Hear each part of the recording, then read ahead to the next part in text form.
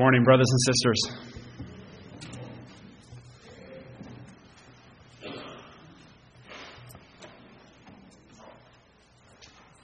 It's a joy to be worshiping together. Let's hear God's Word now. Our Old Testament reading is Psalm 110.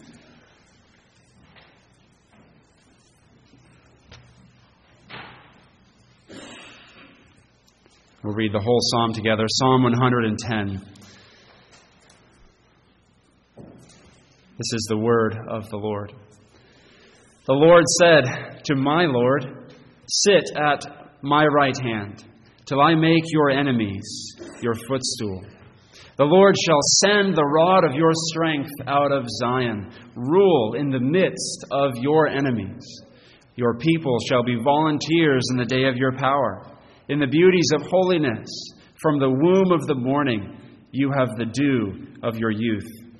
The Lord has sworn and will not relent. You are a priest forever, according to the order of Melchizedek. The Lord is at your right hand.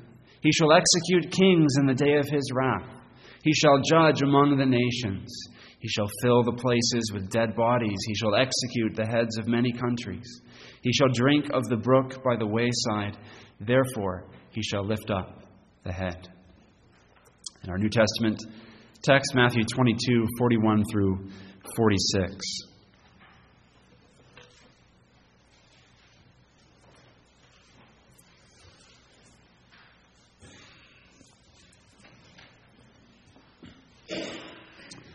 Matthew 22, 41 through 46. While the Pharisees were gathered together, Jesus asked them, saying, "What do you think about the Christ? Whose son is he?" They said to him, "The son of David." He said to them, "How then does David in the Spirit call him Lord, saying, 'The Lord said to my Lord, sit at my right hand, till I make your enemies your footstool'? If David calls him Lord, how is he his son?" And no one was able to answer him a word, nor from that day on did anyone dare question him anymore. Amen. Thanks be to God for his word. Pray now with me and let's ask his blessing on it. Our great and gracious God, thank you that you have spoken your life-giving word, the word of the gospel of our Lord Jesus Christ. We thank you that you have spoken it with power to raise up the dead. Father, apart from your sovereign Spirit, we are dead in our trespasses and sins and deaf to your voice. But Lord, we pray that you would speak and give us life. We pray that you, our good shepherd, would call us by name, speak, and may we hear your voice. We pray, Father, for your Spirit to give us grace to listen to your word well, with hearts ready to receive it, to trust you, and to run in new obedience. We pray all these things in Jesus' name. Amen. Matthew's Gospel, the whole of Matthew's Gospel, is really designed to answer one question. And that question is, who is Jesus Christ? Who is he? This unique, one-of-a-kind individual that we see in these pages. And you can think of Matthew like a master lawyer building his case. Evidence, more evidence, more evidence, more evidence. Or you can think of him like a master painter, painting a portrait of this person, and he's adding richness and color and depth and detail, and he's fleshing this out, and he's painting this beautiful portrait of this person. And the point is that we see this person and we say, that's who that is. That's Jesus the Christ. It's interesting then, isn't it? That not everyone gets it. Usually, if you have a master painter and he does a portrait of someone, people aren't scratching their heads and wondering, well, who is this guy that you painted? Right? The guy says, I painted, I don't know, George Washington. And then you can look at the picture, you say, oh, yeah, that looks just like him. So why is it then that people read Matthew's Gospel? Or people are in Matthew's gospel, listening to Christ himself speak, testifying to who he is, and people are saying, well, we're not so sure who he is. Some find Jesus compelling. Some find him repulsive. Some love him. Some hate him. Some get him. Some are confused by him. We see the Pharisees and the Sadducees. They accuse Jesus of being demon-possessed, of being a false teacher, of blasphemy, of all these things. Many people, since Jesus' day, reading Matthew's gospel, have looked at it and said, "Oh, he's just a good moral teacher. He teaches the universal fatherhood of God, the universal brotherhood of man," or he teaches us to look out for the downtrodden. Jesus is a social revolutionary who says to look out for the poor, the refugee, the women, anyone who's oppressed. All these people in Christ's day and since Christ's day debating who he is. So the question is it clear who Jesus is? Did Jesus make himself clear? Does the Gospel of Matthew make it clear? If so many people have debated it, is it just that we don't have a good picture, that the Gospel's not a clear picture? No, in fact, quite the opposite, isn't it? It's because the picture is so clear and the case is so rock solid that people resist it and reject it. The reason the Pharisees reject Jesus is not because it's not clear who he is, but it's all too clear to them who he is. And the same reason so many reject Jesus today is because we don't like who he claims to be. And we don't want to respond to who he is. If he is who he says he is, if he is what he testifies to be and what Matthew's gospel testifies that he is, then we have to respond to him with worship and obedience and devotion. There's a short story by the great American short story writer Flannery O'Connor called "The Good Man is Hard to Find." And in this story, there's this character. He's a violent outlaw, but he a terrible person, the villain of the story, really. But he gets this one thing right. One of his lines in the story is this. He says, "If Jesus did what he said, then it's nothing for you to do but throw away everything and follow him. And if he didn't, then it's nothing for you to do but enjoy the few minutes you got left." He gets it. He's a villain of the story, but he gets this. If Jesus is who he said he is and did what he said he did, then there's nothing for you to do but throw away everything and follow him. You can't take something you like about Jesus, the part you find convenient and compelling, and say, well, I'll take that, but not the whole Christ. No, you take all of him and you bow to him and you worship him and you give your life to following after him. And brothers and sisters, what I want us to see this morning, what our Lord God wants us to see from Matthew 22, what Matthew is showing us, what Jesus is showing us with perfect clarity, is who Christ is. This is one of the clearest places where Christ tells us who he is. And as he does so, he's not just trying to win this debate that's been going on now for several chapters with the Pharisees, but he is demanding their worship, and he's demanding our worship. And he's appealing to us to trust in him, the God-man, as our only Savior. He points us to two things. Christ tells us two things about his identity here. The first thing is that he is the Son of David. The Son of David. That's our first heading. As we come to the end of chapter 22, we're at yet another turning point in Matthew's Gospel. Jesus entered Jerusalem on Sunday of Passion Week, which is where we're in. He enters Jerusalem in chapter 21 of Matthew, claiming to be the Messiah. And since he's done that, the Pharisees, the Sadducees, the Herodians, they've been going head to head with Jesus. They're firing question after question after question at Jesus. And every single one backfires because Christ is brilliant and he is wisdom itself, and they are in the folly of their unbelief. And every question that comes, he turns back on them, showing their hypocrisy and their pride.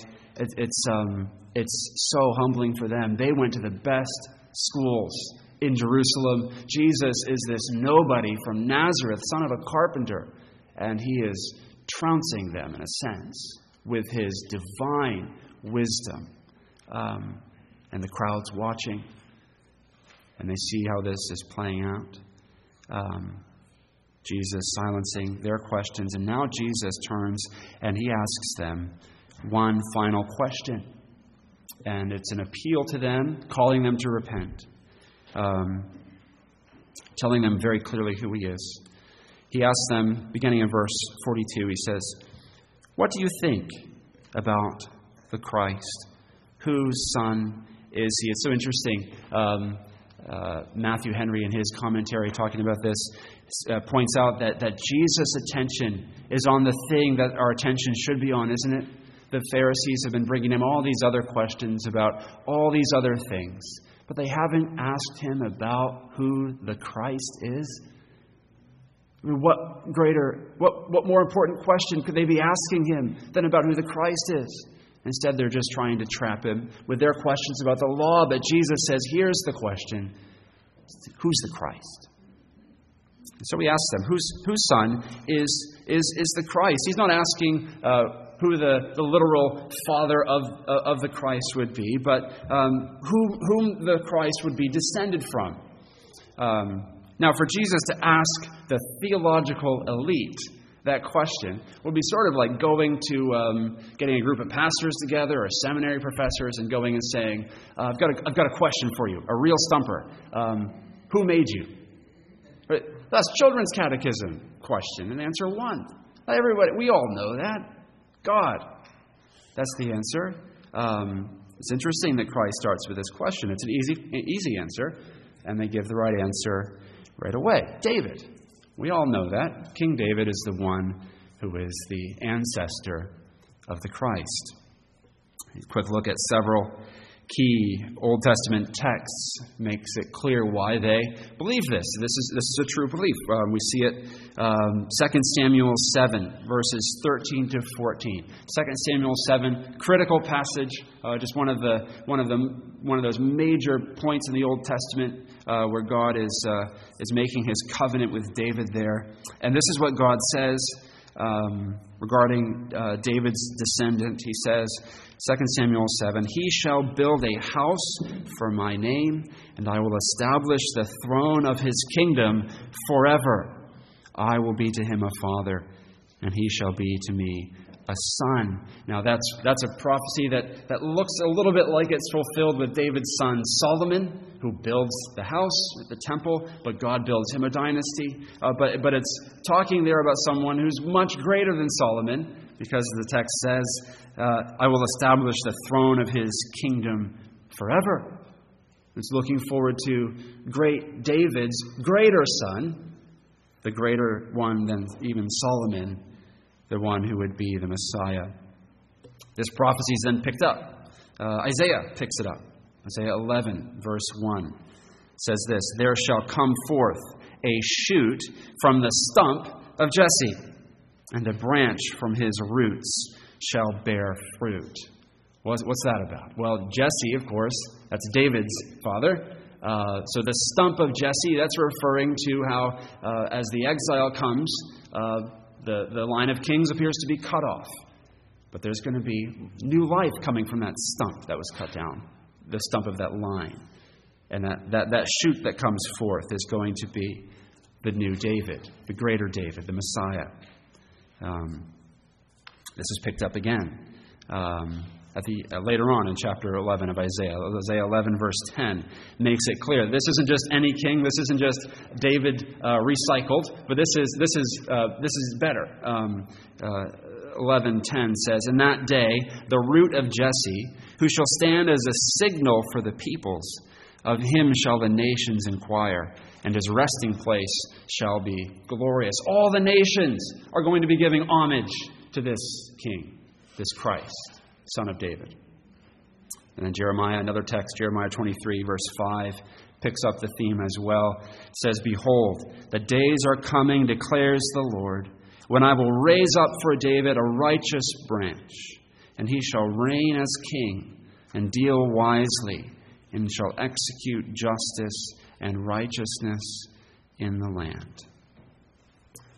These texts, and there are others, and so the Pharisees, the Jews, they've studied these texts, and it's clear to them that Christ will be the great David's greater son, the king descended from David, who will rescue them and bring them salvation from all their enemies in the last days. So Jesus, as he asks this question, is he denying this? No, not at all. He affirms it with them. Matthew's gospel makes this clear. The very first verse of Matthew's gospel, Jesus Christ, Son of David. And we've just heard, Jesus has just ridden into Jerusalem. And what have the crowds been saying? Hosanna to the Son of David. And Jesus did not silence them. The Pharisees told him to silence them. He said, no, if they didn't cry out, the very stones would cry out, Hosanna to the Son of David. So Jesus is not denying that the Christ is the Son of David. He upholds their belief, but he's challenging it. He's saying there's more. On the one hand, they've misunderstood what it means that the Christ will be the Son of David. And Jesus has been challenging that throughout his ministry. If you look at David's life, you see him as this great hero figure, this strong warrior king. But there's another note in David's life, isn't there? If you read the Psalms, how much sorrow there is in David's life. If you read 1 Samuel, how much suffering he goes through before he becomes king. Hunted like a dog through the Judean wilderness. And Jesus is saying, I'm also the man of sorrows and the suffering servant who is humiliated, humbled, and serves before he's exalted and glorified. And that's who the Christ is as the Son of David. He's been telling them over and over this. He's been saying to them that he is going to suffer many things, that he's going to even be crucified. And he is challenging them to believe this about the Christ as well. But there's more still that the Jews did not expect. Not only did they not expect a Messiah who would be so humble as Jesus has been, but they did not expect a Messiah who would be so divine. They expected a mere human king.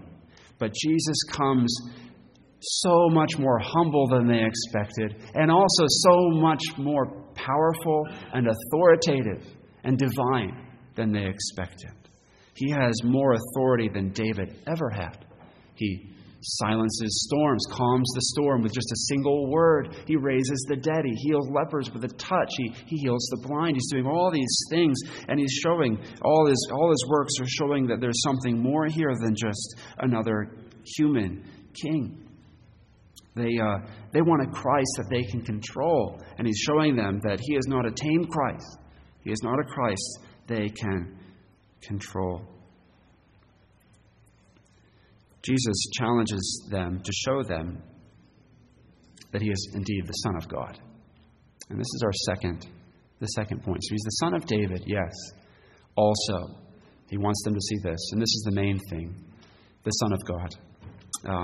He asks a follow-up question. So his first question, whose son is the Christ? Son of David. They get that right. And then he asks them the follow-up. He says, verses 43 to 45, he says, well, how then does David, in the Spirit, so inspired by the Spirit, writing the infallible Word of God, how does David, in the Spirit, call him Lord, saying, the Lord said to my Lord, sit at my right hand, till I make your enemies your footstool. If David calls him Lord, how is he his son? Jesus' argument here is digging deep into Psalm 110. He's starting with something the Pharisees already agree on, that David is the author of Psalm 110, and that in Psalm 110, David is talking about the Messiah who will come. David's not talking about himself in Psalm 110. He's talking about someone else in Psalm 110. about the king who is going to descend from him. All this the Pharisees would have agreed with Jesus on, granted him that point.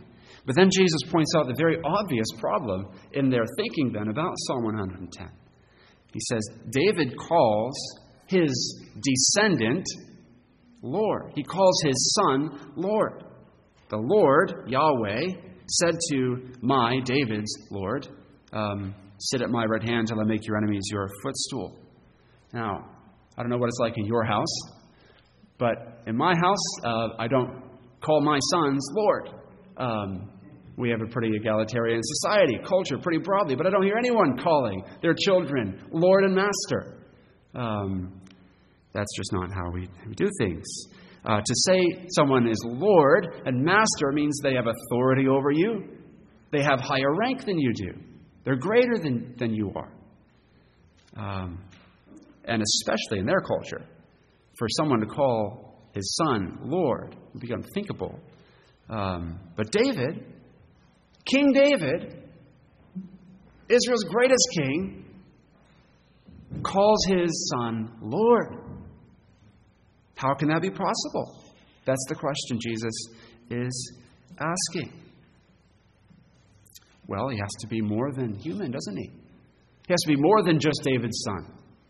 He has to be divine if he's going to be David's descendant and yet greater than David. That's the point Jesus is making. And if you look at Psalm 110, the context, what's going on in the other verses in Psalm 110 really bear this out as well, reinforce this. It's on page 541 in the Bible, the Pew Bible, by the way, Psalm 110. I'm going to spend a little time there now as we look at how Psalm 110 points us so clearly to the divinity of the Messiah to come. So the opening 3 verses make it crystal clear that David is not describing himself. Over and over, he's speaking in the second person. He says, you. This is a psalm about the Messiah. It's actually a psalm spoken directly to the Messiah. Verses 1 through 3 again, he says, the Lord said to my Lord, sit at my right hand till I make your enemies your footstool. This is God speaking to the Messiah. The Lord, and now it's David speaking, the Lord shall send the rod of your strength out of Zion. David, speaking of the Messiah. Rule in the midst of your enemies. David, speaking to the Messiah. Your people shall be volunteers in the day of your power. And the beauties of holiness from the womb of the morning. You, Messiah, have the dew of your youth. So David saying all these things is saying that the Messiah is going to be so much greater than him. He's going to rule over his enemies. He's going to be marked by holiness and glory. Notes of youthfulness there, even eternal life perhaps being suggested. And then verse 4. Verse 4 gets really interesting. Because in verse 4 he says that this king, the Messiah king, is not just going to be a king. He'll be a priest too. Verse 4. The Lord has sworn, will not relent. You are a priest forever, according to the order of Melchizedek. Now, in the Old Testament, the kings could not be priests. The priests, not kings. Priests came from the tribe of Levi. Kings came from the tribe of Judah. And it was designed that way, strictly enforced. But here God is referencing an older priesthood. He's talking about this guy Melchizedek, who shows up way back in Genesis as the priest of God. Seems to come out of nowhere and then disappear off the stage of history after his interaction with Abraham there. In Genesis 14, he blesses Abraham. He's this priest figure, the mysterious figure who is greater than Abraham and blesses him. And this Psalm 110 is telling us that the Messiah to come is not only going to be David's son, king, but also he's going to share the priesthood of a higher and older priesthood, the priesthood of Melchizedek. And verse 4 says that he's going to be a priest forever. Not just temporary term priest, but forever priest who makes a sacrifice that covers sin once for all, who enters the holy place, the Holy of Holies, and doesn't leave, but remains there. Hebrews picks up all these things and unpacks them. So this king will be a priest. No descendant of David who was only a descendant of David could be king and priest. It has to be someone more than mere man. Verse 5 then adds to this. Verse 5, the Lord is at your right hand. Verse 1 said, the Messiah is at God's right hand. Verse 5 says, God is at the Messiah's right hand. Almost an interchangeability here between them. They act as one and the same. The Messiah is pictured, as the psalm unfolds from that point, as reigning with God and conquering together with God. So this is Jesus' point, brothers and sisters. Psalm 110 makes it clear that the Christ had to be more than just a man. That the Christ would in fact be on par with God himself. In some incomprehensible way, the Messiah would be God and man together in one person. This is Jesus' claim then before the Pharisees, that he is the Christ, descendant of David, and he is God himself. This is just stunning to consider. He's standing before the Pharisees. And there he is, true flesh and blood man, just like us in everything except sin, very ordinary humanity in every respect except that without sin. He laughed and cried and got sick in every part of our humanity he shared. His body was aging at a normal rate. And if it had not been God's providence for him to be crucified in his 30s, he would have gotten older and older. He would have aged as we age, because he was sharing our humanity and all of its, even under the effects of sin, though without the guilt of sin. So he's standing before them in this way as a man, fully man. And yet, as he stands before them, he is also telling them that he is the infinite, eternal, and unchangeable God. Just as fully as he's living, breathing man before them, he is very God, a very God. He is the one who said in Genesis 1:1, "Let there be," and there was. He is the one who created all things. The other passages of Scripture bear this out for us. John 1:1, "In the beginning was the Word, and the Word was with God, and the Word was God, and the Word became flesh and dwelt among us." Colossians 2:9, "In him the whole fullness of deity dwells bodily." So Jesus standing before them is God himself in the flesh, their maker, their sustainer, the one who is infinite, eternal, and unchangeable. He's beyond the bounds of space and time, and yet he's entered space and time. And to do it, he didn't stop being God. He didn't give up his divinity to become man. And he didn't mix divinity and humanity into some new blend, but he stayed two distinct natures in one unified person. It's a staggering and incomprehensible mystery. And it should be, brothers and sisters. His ways are higher than our ways. His thoughts are higher than our thoughts. It is beyond the frame of anything we can imagine. And to accept that, we have to humble ourselves. Bow before the mystery of the God-man.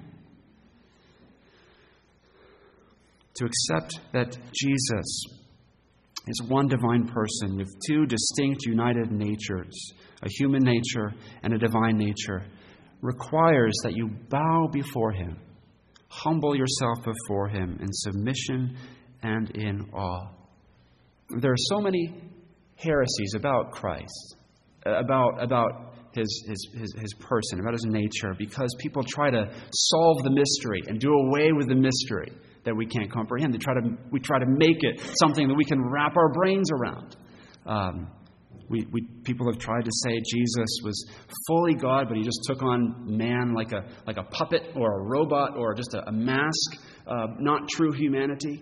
Others say that he's just a kind of Superman, man that God has sort of supercharged, but not really fully divine. But Jesus himself, brothers and sisters, insists that he is God and man. It's a mystery that we cannot comprehend. And we need to bow before him and accept that. And brothers and sisters, we need to worship him for it. And this is where this text really comes home to challenge us. It's one thing to be able to recite, as we so often do, the Creed, Nicene Creed. Very God, a very God, begotten and not made, being of one substance with the Father, by whom all things were made. It's one thing to recite that, or as we did this morning from the Westminster Confession, similar words.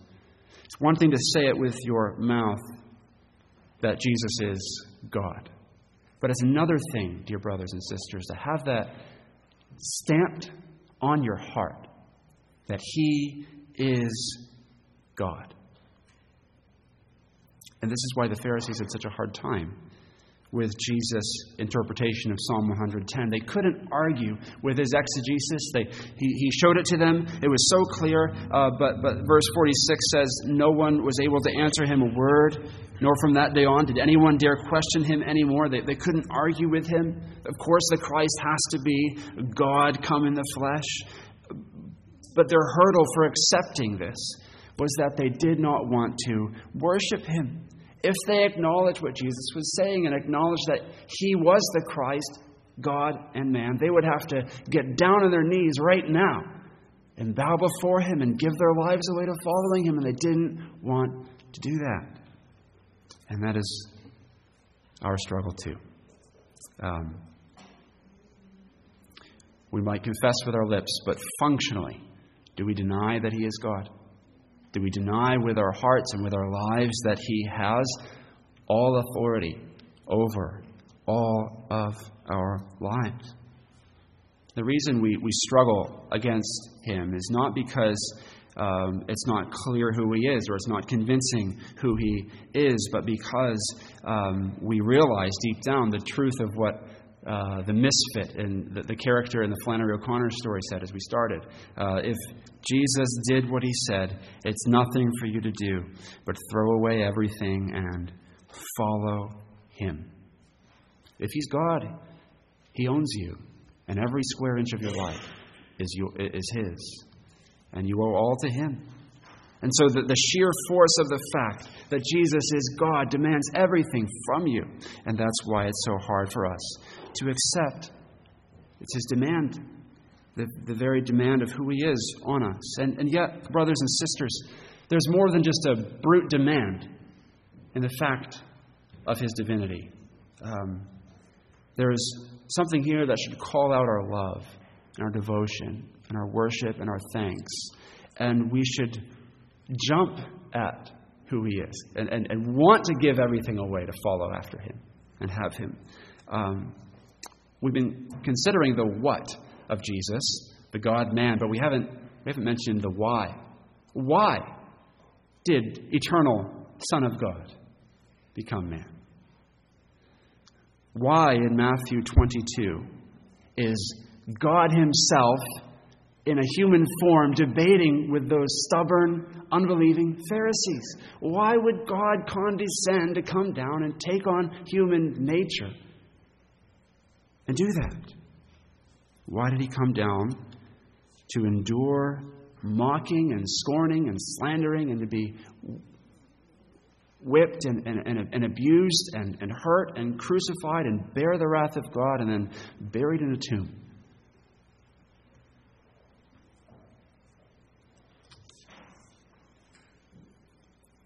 Because he so loved the world. That's why God became man. Because he came down for our salvation. Because of his love for us. There's an old hymn, old 17th century hymn, puts it wonderfully. It says, "Love caused your incarnation. Love brought you down to me. Your thirst for my salvation procured my liberty." God desired to save a people. To save not just a people, but to save you for himself. And he loved you, and out of that love chose you, called you, and then became man that he might die for your sins. You need two things to be right with God. You need to have your sins debt paid. And it has to be a human sacrifice to pay that debt. Human sin requires human payment. That's why in the Old Testament, all the goats and oxen and doves and all of it didn't pay for a single offense. It has to be human payment for human sin. So God becomes man so that he can be the spotless Lamb of God who takes away the sin of the world. That's why he becomes man, to remove all our guilt. He becomes completely human so that our complete humanity can be guilt-free, cleansed, forgiven before God. He also had to be God as well. A single human sacrifice would not be enough for the infinite debt that is owed to God for the offenses that we've done against him.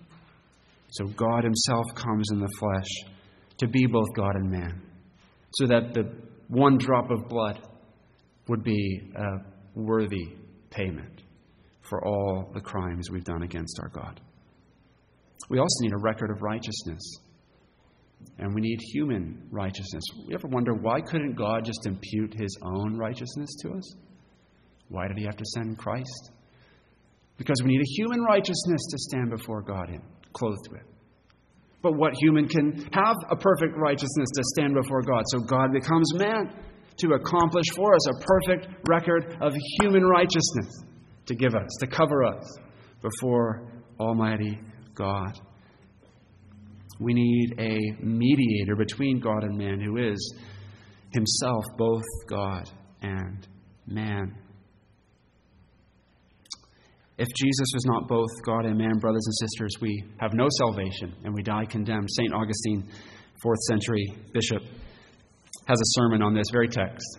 And he says this in his sermon: unless our Lord Jesus Christ had vouchsafed to become man, man had perished. He was made that which he made, that what he made might not perish. Brothers and sisters, you are a sinner who deserves the wrath of God. But God has sent his Son, fully God, down to become fully man, to share all that you are and take your sin on himself and give you in exchange a perfect righteousness of his own. And then he rose from the dead and entered heaven so that a man is in heaven. And you will go there with him if you're trusting in him. He has come to save all that you are for himself. And so this is, as Jesus stands before us, fully God, fully man, he calls for all our worship, all our submission, all our devotion. And he's worthy of all our love. Let's pray. Lord, even as you have loved us and given your Son for us, given all that you have to give, Lord, let us respond with gratitude and thanks and faith, giving you nothing less than all that we are. Give away everything and take Christ. We pray, Father, that you would forgive us for our doubt and unbelief and resistance to you. We pray that you'd work faith in our hearts, that we might embrace Christ fully as he's freely offered to us in the gospel. We pray this in his precious name. Amen.